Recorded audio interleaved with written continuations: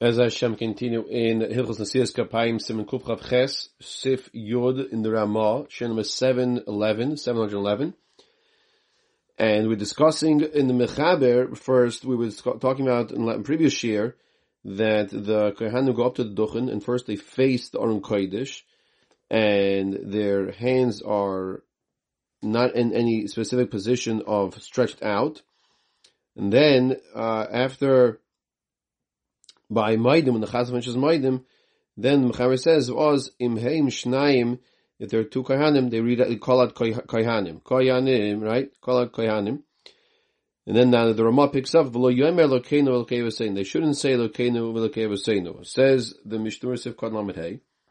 Hatam, the reason why they don't say Elokenu Elokei v'seinu, shaloi niskon elo bizman she'en kohanim mevarchim atzman.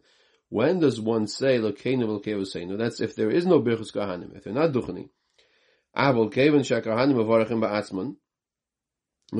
Kohanim are duchening, why should Shliach Tzibur say them? However, the second opinion in the Ramah says, no, you do say that you do say quietly until the word Kohanim, then you say it out loud, in a loud voice. The Chayiz of Omer Am Kedushecha Kamar Balachash. You go back and repeat again Am Kedushecha quietly. Says the Mishna seif kod lamed vav. Haynu Shliach Tzibur. That's the chazan goes back and repeats Am Kedushecha Kamar. Umashinoigen Beizim Ekoyim Shakohanim Oimrim Am Kedushecha Tosu. This that some places the shuls they say the kilo says Am Kedushecha. That's incorrect. That's what he says here. Then the Ramah says, now the Mechaber picks up, now they turn their faces toward the nation, toward the congregation. Sif Cotton Lamed Zayin. Berchus Kohanim, the Gemara teaches us, you have to be facing the tzibur. The Kohanim's face has to be facing the tzibur. It doesn't mean that they're facing literally the Kohanim or the Tzibur at that moment. Even if the Heichel on Kodesh is in the north,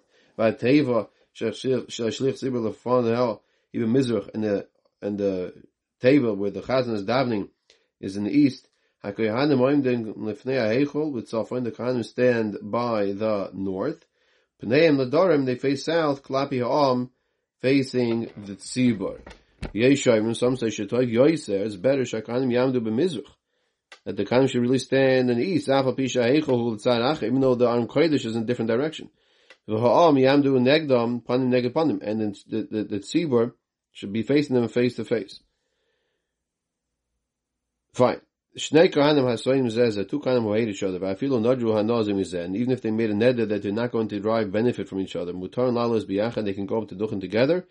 One cannot say to his friend, you go up b'shachris and duchen, I'll go by Musaf and duchen. Each kohen can say, I need rights to levarach v'shtein, I want to duchen both times. But a kohen who the tzibur they hate them, either the tzibur hates the kohen or the kohen hates the tzibur.